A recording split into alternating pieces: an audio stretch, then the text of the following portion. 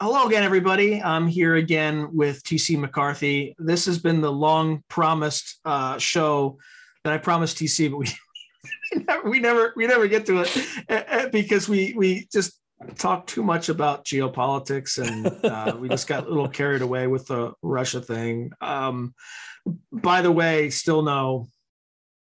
Yep, the site can't be reached. The connection was reset. Oh, so yeah, I still can't get to the English version of the Kremlin.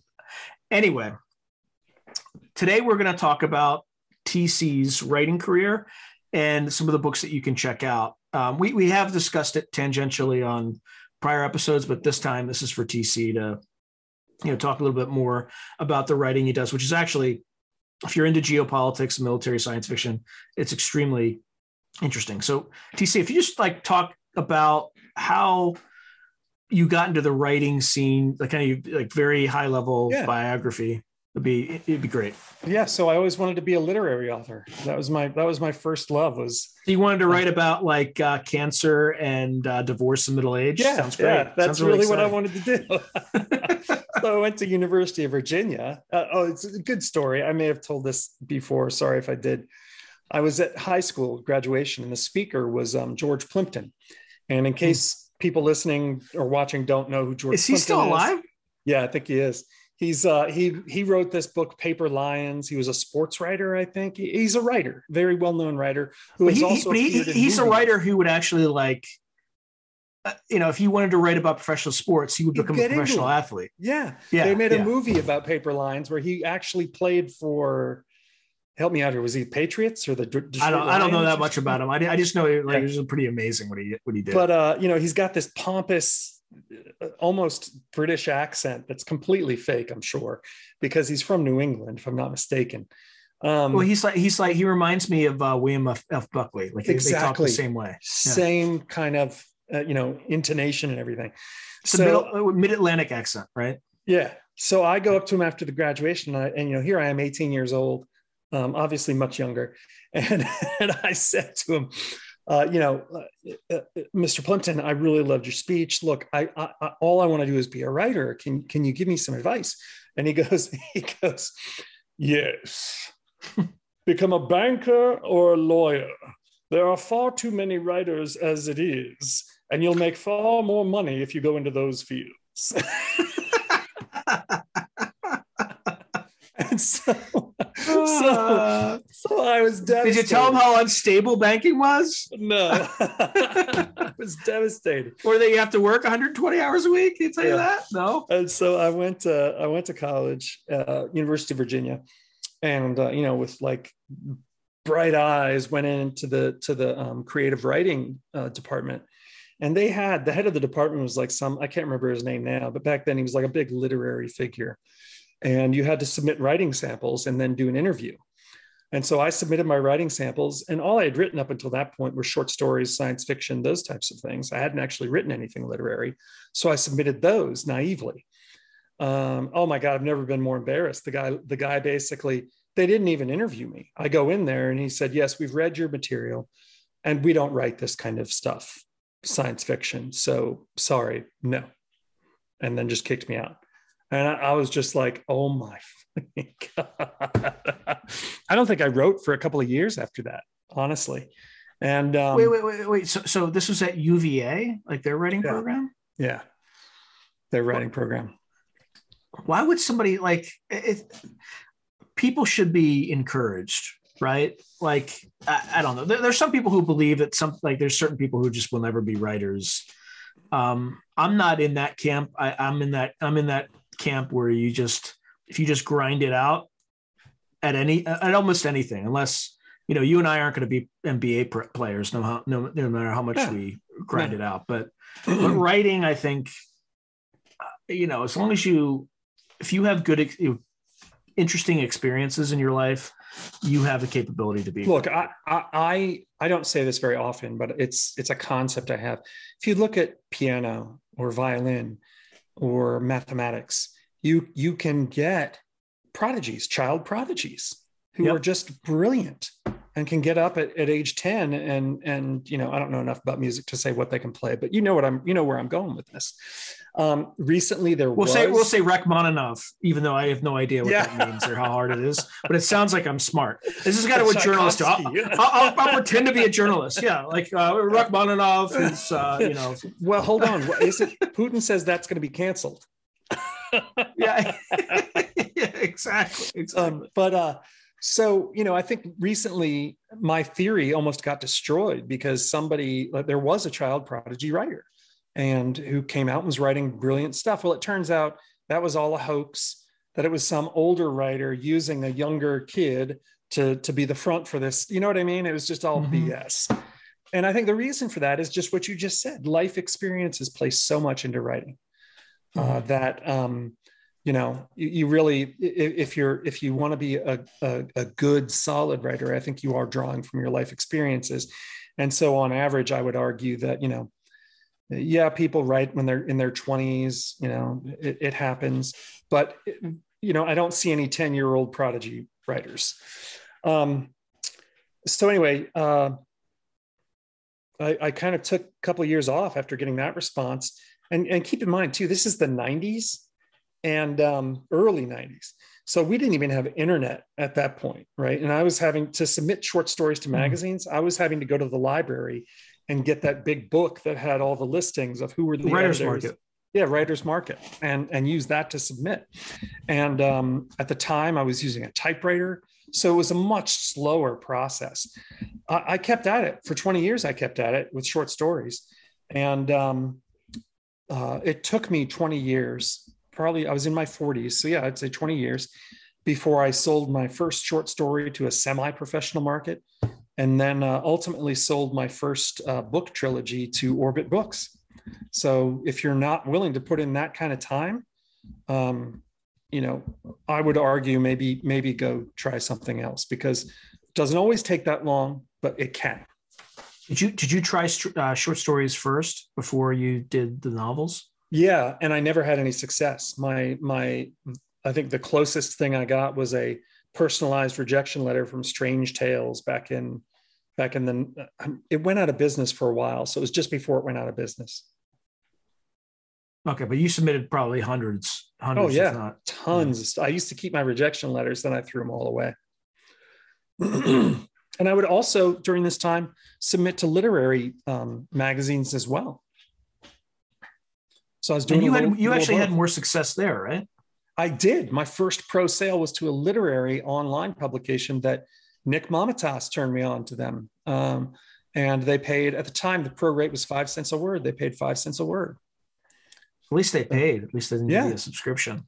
Yeah. Or make you pay to did they make you pay to submit? No, it was free. I'm trying to see. The other one that I got into before I think I had success with anyone else was Story Quarterly. Oh, it's showing that backwards, isn't it? Oh well. No, anyway. I see the S. I see the S just fine. Yeah, Story Quarterly, which is that's an academic kind of one out of Rutgers University. So it's funny how I had better luck with the snobs in kind of academia and in the literary circuit than I did. Or did they know you had a PhD? Fiction. Did they know you have a PhD? I'd have to go back and I don't think I told them about CIA, but I may have mentioned my education. Okay. Yeah. You're the right. Well, usually though, it's still hard to get into it because they want to see like a pedigreed MFA as well. Yeah, and that's the other thing. I don't think I've watched your episodes yet, but I know you talked about that stuff with Nick. Again, Nick Momitas, for people who are watching. And I fully subscribe to his ideas on all this, where this is partly from my own personal experience, but also when I first started writing and having success, it was due in part because I was taking Nick's advice. And one of the things that I took away, and maybe I got this wrong, but it's what I took away from what he was saying, is MFAs don't really matter all that much. Not for commercial fiction, right? Yeah, and I tell my daughter who likes to write, don't go get an MFA. Go get a job as get your degree in biology or chemistry. Go have a career in something else, but keep writing in your spare time. I think that's a far smarter way to go about this. And And in a way, you know what? Plimpton was right when he gave me that advice. Go do something else. Yeah, I think the founder of Blackstone went to see what was his name? Steven Schwartzman. I think that's is that name. Blackstone is the hedge fund? Is that right? It's private equity. Private equity. Okay. Yeah, it's like this massive private equity firm. When he went and somebody arranged a meeting with Harriman, like the State Department guy, and he was asking about like what he needed to do to, he had such a successful career. What can I do to get there? And the guy's like, look, there's no way I could have done what I did if my like father didn't become extremely wealthy from like a railroad career. Right. So it's just like, if you're coming from nothing and you want to be successful, like you should go into, something more lucrative like banking or same thing. And then obviously he did, and the rest is history. But there's some sense of that for his generation. Our generation, like, things have been so unstable. Like, look, I went into banking, and I was there in 2008 when the economy almost collapsed. That would have been brutal. I went into the military when we hadn't fought any wars, and then we fought 3 wars. Yeah. So there's just been a ton of instability. Then we had COVID, right? That was a once in a century event. The last one we had was the equine flu, and now we're kind of getting World War I in reverse. Yeah. Right. Yeah. In a different order. So there's really no one size fits all for this. It's just each story. But anyway, let's get back to you. I'm kind of getting out of focus. So you published these 3 books. Yep. How hard was that? How hard was it to find a publisher? Boy, it was tough. And I'll say, for anyone starting out, if you're watching this, there's a website that I used, and I don't know if it's still around now, but it was absolutely phenomenal, called Absolute Right. I don't know, Sean, if you keep in touch with these kinds of things. I don't know if it's still there. It might still be there, but I haven't looked at it in years. Yeah, Absolute, like Absolute Vodka, but it's Absolute Right, WRITE. And I got a lot from that website: how to write a query letter to find an agent. Just the basics, the fundamentals of the business, which is what I was really lacking. The writing I could do, writing the fiction, but the business side of it, I didn't really grasp. And that really helps a lot. Number one, just figuring out the basics of how to get started. So I went through, once I finished my draft novel, it wasn't 3 books, it was 1 book with 3 separate novellas in it. And so I took it to every agent I could find, and I got close calls from maybe 1 or 2 agents. But I ultimately signed with Alex Field, not because he was the last one I went to, right? Of course, the last one you go to who accepts you is going to be the last one.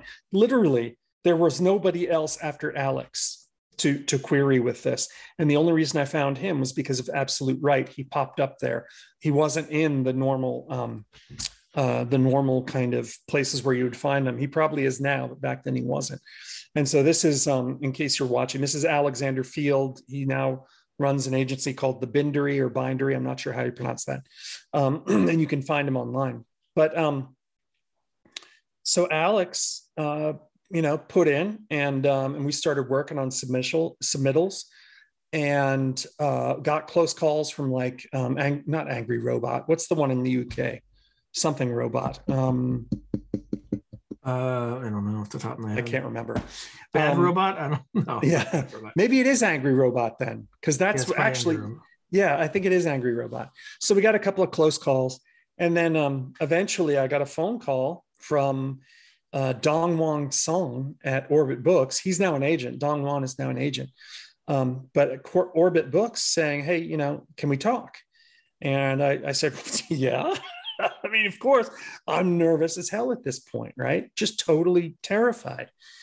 And so we started talking about the books, and he was really trying to gauge how flexible was I? How hard would I be to work with?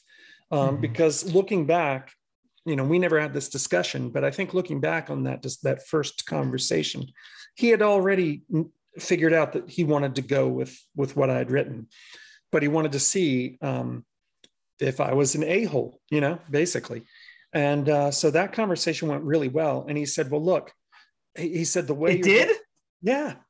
Really? Yeah, why? Yeah. Why? Are you Just messing with you. me? Of course I'm messing with you. So he said, about halfway through the conversation, maybe toward the end, he said, listen, the way your book is written right now, it's not quite going to work. What do you think we can do? And I had already been prepared for that answer, because at that point I had started to kind of see through conversations with Alex, I think, or maybe just from my own, that, having 3 novellas that were kind of related, but not, for a novel, for somebody's first novel, was not a great idea. So I said, well, listen, we could turn this into a trilogy, and I'll expand on each one of those 3 sections and make them separate books. And he was like, yes, that's what we're going to do. he already knew the answer. He just wanted to see if you would come up with it. Right. Yeah. And so that kind of opened the door. The next was months waiting for contracts, going back and forth. Another thing I'll tell you is that the publishing industry is absolutely slow. Nothing happens immediately, right? I mean, it just creeps along. And probably a year and a half, 2 years, maybe, I can't remember, after we had that conversation, my first book came out, Germline. Germline is the title. And it was about and so it was about a kind of near-ish future conflict between America and Russia over natural resources in the Far East, I'd say, in Kazakhstan. Actually, I guess is that Central Asia? Eastern Asia? Yeah. Central Asia. Yeah.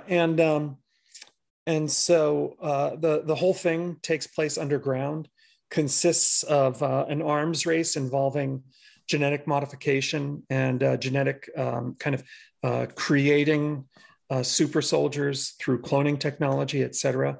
And the experiences that one person, it's written from the view of a reporter who was embedded with American forces, written from his also addicted to drugs, which is drug addict, that kind of thing. Yeah, it's good. It's interesting. And so a lot of that is honestly, at the time I had just left. When I started writing that, I had left the CIA and been away for about 4 or 5 years. And so I won't say that the book is autobiographical, but I will say that there's stuff when it talks about the main character is Oscar. When it talks about Oscar's reaction to war and things he experiences and sees, and talking about being a spectator, on war, a lot of that stuff was drawn from my experiences that I can't talk about. That book had to be scrubbed by CIA reviewers to make sure that nothing classified was in there. I was about to ask you that. Yeah. Okay. Yeah. All right. I think we have very limited time right now. So after those 3 books, what did you do next? Right. So after those 3 books, I kind of, I had gotten a view on big publishing at that point and realized that I didn't want to be tied to that anymore, to be honest. And I'm not just saying that because I'm not with a major publisher anymore. I literally had experiences where I was being told, you can't tweet that, you can't say this, you can't do this, you can't do that. And I that does not sit well with me. You can't say that kind of crap to me. So I had, I wound up, at the time I had moved to another agent and was getting the same or similar kind of stuff from that agent. So I wound up firing that agent and going back to Alex and essentially mutually agreeing with Orbit that my future science fiction wasn't going to be published with them. Yeah, I'll just inject really quick. There was one. I'm not going to say their name, but one person that I've interviewed on this show who has done very extremely well with one of his books. He was trying to pitch another book, maybe I think on the fiction side, to his agent, and his agent said something to the effect of, "Oh, well, right now I'm only presenting books by POCs, people of color. Yeah. And look, that's the industry has decided to go in that direction. They're private companies; they can do what they want. But the writing was on the wall. I saw it. That I was kind of look, the kinds of things I was seeing. This one agent that I fired, the things I was seeing come out on their Twitter feed. I realized, oh, I'm not getting any representation from these people, because I am in a particular, not demographic, but it could have been political view, whatever. I was not somebody that this agency liked or wanted, and so it was very disturbing in a way. This is my concern for the entire industry and for the country in general. So Stephen Barnes, who is in Weird World War IV, he's a great science fiction author. He has this theory, and I'm just going to repeat it, and I'm probably not going to do great justice to it, but I, on the whole, agree with it. The left and right each have very valuable functions for society. The left is the part of society that exposes the country to risk, changes injects change into society, much of it for the better. Now, some of this change is, for the worse, and I'm not going to get into semantics about what that is. It's all opinion, etc. The function of the right is stability. And when, the right's role is to put a governor on this change so that the change is, happens in a more modulated form so that things don't fall apart from the excessive instability. If you change too fast, things will collapse. For the same reason that if you are too repressive and install order to such an extent that you ossify the social structures to the point that they collapse from the sheer weight of that. But both the left and right have critical roles. When you remove one or the other from a conversation, you're going to have problems. Yeah. Right. Yeah, because you're going to have people who aren't talking to each other. And the same thing with when you censor people, when you censor language.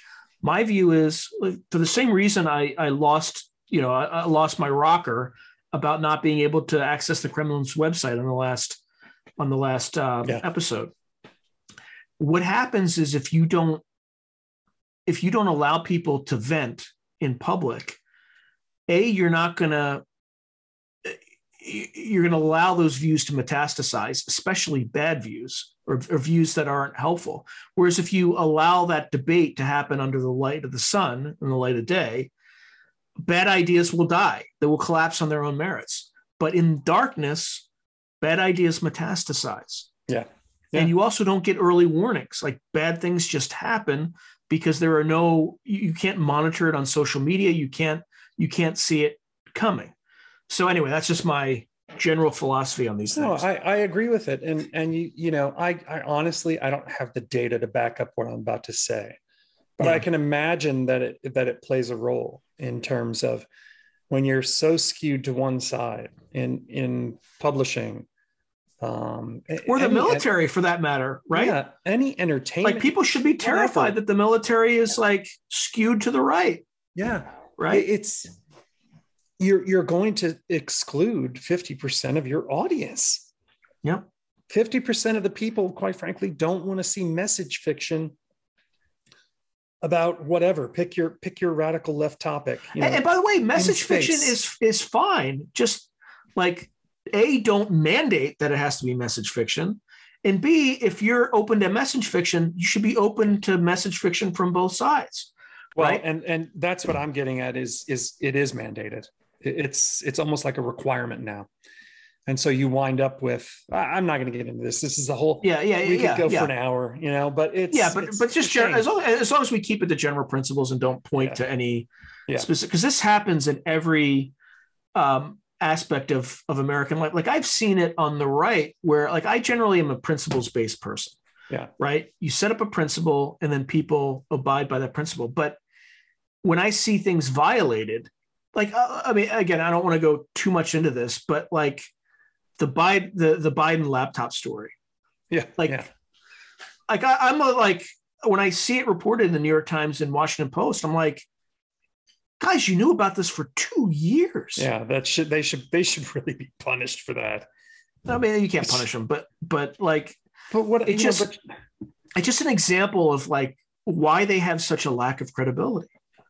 And what I was going to say is, and this is where I think it's where I'm off base, to be blunt, but the thought pops into my head. Oh, well, that really explains, as a writer, perhaps that kind of skewed vision does play a role with the fact that we're seeing, the big six, now it's the big five. When is it going to be the big four in publishing? Well, of course, there are all sorts of market forces at play there that have nothing to do with what kind of fiction they're publishing. Well, no, it actually may have that, because but what I was going to say is, if your sales go down, you're going to get bought. You're going to get acquired, right? Yeah. And so, what I was going to finish up with is, it couldn't hurt to put good fiction, good writing at the top of your requirements list to help combat that, So to play devil's advocate. Yeah. In this hyper partisan environment, we talked earlier, at least in the prior episode, where 5% of voices are 80% of the noise. Yeah. So like, to defend traditional publishing, they have to be very careful what they choose to publish, because they could have a mob impact on and that is lawsuits and things like that. That is certainly one consideration. Fear is driving a huge portion of this. You can believe what I'm about to say or not, because it's anecdotal, it's personal experience, and I'm not going to give names. Having seen it from the inside, it's not just fear. Is it power? I don't even know what word to use. It's ideology, dude. It's you've got true believers in there, man. It's not just fear of reprisal. All right. So other books that you have. Sorry. Yeah, no, that's all right. We got to cut this off soon. It's already, we're 5 minutes over. Right? Oh yeah. Thank you. Yeah. I got to get going. So my last two books that I've put out are with Baen Books, who I love. Baen Books is a great publisher. They publish left, right. They publish the whole spectrum, and politics is kind of, it's not even a consideration with them. I don't get phone calls, weird World War IV, which you have a story in. Yep. There are stories that will make people on the right cringe, and there are stories that will make people on the left cringe. And that's the way it should be. I am so proud of that. I'm so proud that I was able to do that. That is the way it should be. And Baen is the last bastion of publishing, I think. The last kind of oasis for people like me. Because once you get away from Baen, now you're talking about small publishers. And Baen, I would say, is a mid-sized publisher. They're not one of the big ones, but they're also not a micro press or anything like that. They're pretty well known in the industry. Maybe on a par with Tor. I don't know. That would be a whole nother topic of conversation. But Baen, if anything happens to Baen, I think a lot of people are going to be in trouble. And I hope it continues to work as well as it has. But I have two books with them now, not to mention all the anthologies of yours that I've been in. And Tiger Bright and Tiger Burning are two books in a kind of far future alien invasion, really entertaining, these are not literary works. These are meant to be completely entertaining reads for people who enjoy, pew pew science fiction with lots of aliens and lots of kind of intrigue and political machinations, etc. So I would strongly encourage people to check out those books from Baen if they have a minute. And I think your last anthology, Weird World War IV, you talked about in on that show you were on. Why am I drawing a blank? Coast to Coast. And so that must have gotten a big spike with sales. Although I know you were probably talking about your most recent one that's going to be coming out next, but. Yeah, it actually pushed it on the Amazon new releases for short stories to number 3, just behind. Actually, yeah, we can't really talk about this, but you'll laugh. So the first one you're not going to laugh at. First one was like a Star Wars anthology, and then the second one, number 2, was an S.A. Covey Expanse anthology. Wait, say that again. A what anthology? The Expanse. No. Yeah. I didn't even know they were doing those anthologies. I think it's an anthology. It was under short story anthology, so it has to be an anthology. And it was one ahead of Janelle Monáe, the actress. She has like some anthology or something like that. So that's brilliant. Yeah. So yeah, it certainly helped. Speaking of which, it is April 3rd, my friend, and you had a deadline for April 1st. Oh my God. All right. I have more time on this one. I shouldn't say this publicly, but I have a little bit more time. But I totally forgot about that with all the things that have been going on, Sean. I'm sorry. Yeah, just I got you. You'll be in there. You'll be in there. For folks like that don't know, that we're working on another anthology called Weird World War III. So Weird World War III China, to be very clear. And as we know, TC loves the Chinese government. Xi is his favorite politician of all time. Better red than dead, all that good stuff. Anything else you want to tell new writers before I made you 25 minutes late? No. I think that about covers it, but I appreciate it. Appreciate being on. All right. Thank you, my friend. Always a pleasure. See you soon. Thanks, Sean. All right. If you enjoyed this video, hit like and subscribe, and I'll see you next time.